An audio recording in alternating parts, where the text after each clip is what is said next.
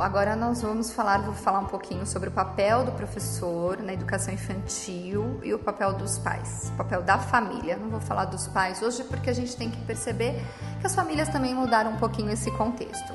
Então, no primeiro momento, nós temos que perceber que o professor de educação infantil, ele tem que ser valorizado.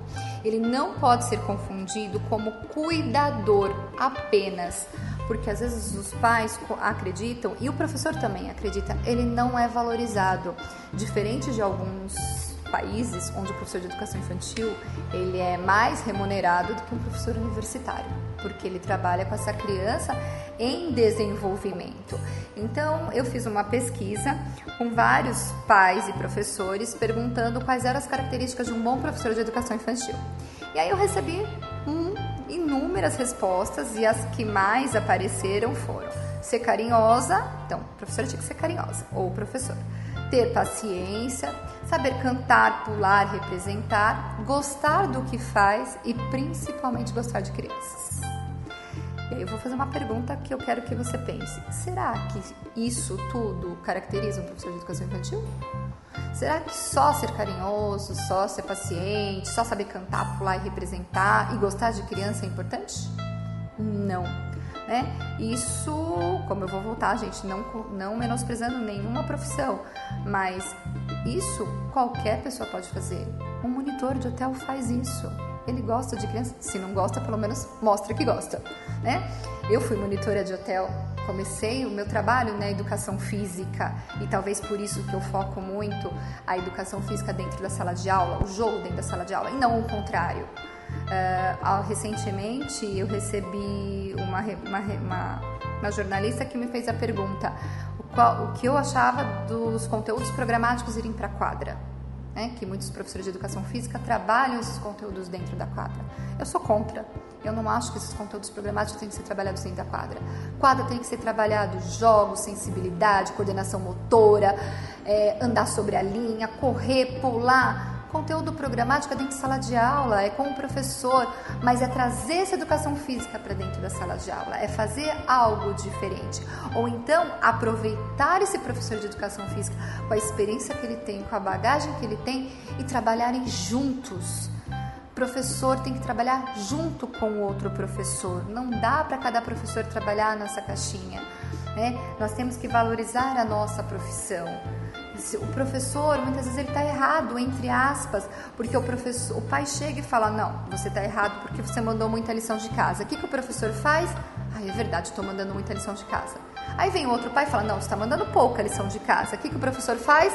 É verdade, estou mandando pouca lição de casa. Não, professor, você é o detentor ali dentro, você tem que saber o seu objetivo, se valorize, valorize o seu papel. Se você dá essa lição de casa é porque você sabe do objetivo dessa tarefa de casa.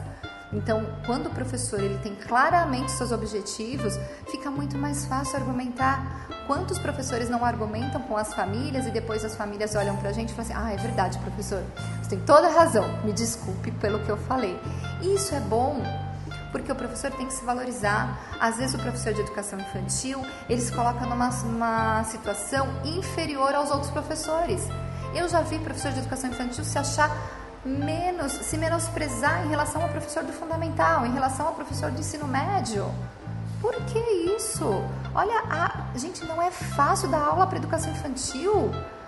A gente senta no chão, a gente rola, como tem algumas pessoas que fazem nas redes sociais e brincam, a gente acumula material. Casa de professor de educação infantil tem de tudo, tem garrafa, tem tampinha, tem palito, porque a gente sempre acha que um dia vai precisar de tudo aquilo. E é verdade. Nós vamos em qualquer festa, a gente pensa, poxa, isso vai servir para o meu aluno, isso vai servir para uma festa da escola. Então, precisamos avivar isso dentro de nós como professor, estabelecer um compromisso constante com a educação para que a gente possa contribuir para essa criança. Lembre-se, eles estão nas nossas mãos, eles são crianças pequenas. Então, primeiro fator essencial que eu acredito que tenha que ter um professor é que esse professor conheça a realidade dessa criança. Ele sabe essa criança e aí tem que ter o contato com a família e a parceria com a família. Ele conhece essa criança um pouquinho além né? Os pais passaram informações importantes dessa criança, se essa criança vai ao banheiro sozinha, se ela tem autonomia. Isso é um momento que o professor tem que ter. Não dá para conhecer a criança só dentro da sala de aula. Tem que ter essa parceria, esse vínculo com a família. Outra coisa, dominar conteúdo. O professor tem que dominar o conteúdo programático, né? Então, quando ele domina o conteúdo, ele leva perguntas para as crianças e não dá respostas. Então, quando você faz pergunta, você estimula essa curiosidade infantil e você não dá a resposta pronta. Você não pega essa resposta pronta. O professor tem que ter conhecimento teórico, sim, da psicologia infantil, das características físicas e biológicas da faixa etária que ele está trabalhando. Só isso é suficiente? Não, mas ele precisa conhecer as características dessa criança, até mesmo para saber que uma criança de 4 anos que não está falando tem algo errado. Não dá para acreditar que daqui a pouco ela vai aprender ou daqui a pouco vai acender a luzinha dentro dela que tudo vai resolver. Não. Então o professor tem que saber que naquela faixa etária, aquele tipo de conduta não é esperado para aquela criança. Então tem alguma coisa errada. Então vamos buscar ajuda, vamos conversar com a família, com a coordenação, com a direção. Tem que haver uma união aí. E junto com esse conhecimento, o professor tem que ter o hábito de pesquisar, fazer formação, trocar ideias, trocar opiniões. Esse exercício que o professor faz é um exercício, sim, de se reinventar todos os dias. Uma sala é diferente da outra, uma criança ela é diferente da outra. Essa troca ela é essencial para que a gente possa selecionar até mesmo nossos objetivos. O que é importante para essa criança? Outro ponto que a gente não pode descartar é a questão da comunicação. O professor tem que saber se comunicar com essa criança. E saber se comunicar não é em tom de autoridade. É ele colocar, sim, as regras e os limites, mas de uma forma onde ele estabeleça vínculos. Quantas vezes a criança não chega em casa e comenta da minha professora? A minha professora, com aquele orgulho de ter você. Então, esse orgulho é porque você criou um vínculo.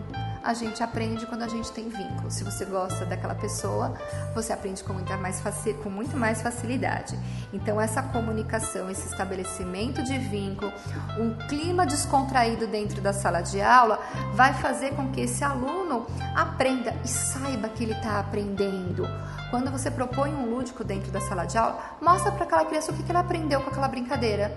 Muitas vezes o professor recolhe as fichas, recolhe o material e não dá esse feedback para o aluno. Ele é pequeno. Ótimo que ele é pequeno.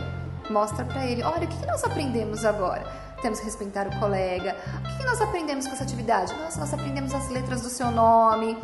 Dê esse retorno para a criança, porque todo educador ele tem que ser capaz de perceber também os seus limites e as suas falhas e buscar aprimoramento. Como eu digo, é fácil ser professor? Não é fácil. E só fica nessa profissão quem realmente está disposto a enfrentar essa nova geração. Porque senão é melhor a gente trocar. Porque se a gente não está disposto a fazer a diferença dentro da sala de aula, nós não estamos aptos a trabalhar com essa criança. Então, professor, não dá para se acomodar. Você faz a diferença dentro dessa sala de aula. E temos que fazer a diferença de uma forma positiva. Se eu fizer uma pergunta para você, lembre-se de um professor que te marcou negativamente na sua vida escolar. Nós vamos ter vários. E lembre-se um que te marcou positivamente. O que ele fez de diferente?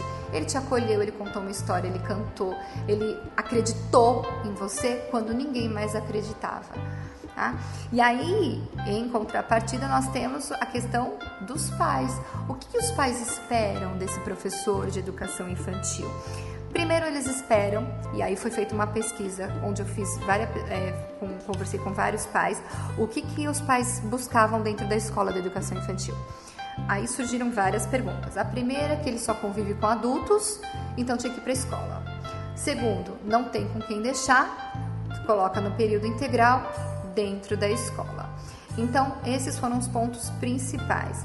E aí o pai muitas vezes não está preocupado com a aprendizagem e sim apenas com os cuidados, que a criança tomou o lanche corretamente, não saiu machucada da escola, mas o que ele aprendeu não tem valor, né? Infelizmente.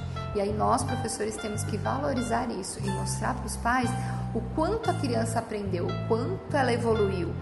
professor faça relatórios, faça portfólios, registre cada fase dessa criança, registre o avanço que cada criança teve. Esse avanço não pode ser registrado uma vez por semestre, ele tem que ser registrado com frequência, para que os pais possam entender essa evolução e também te apoiar.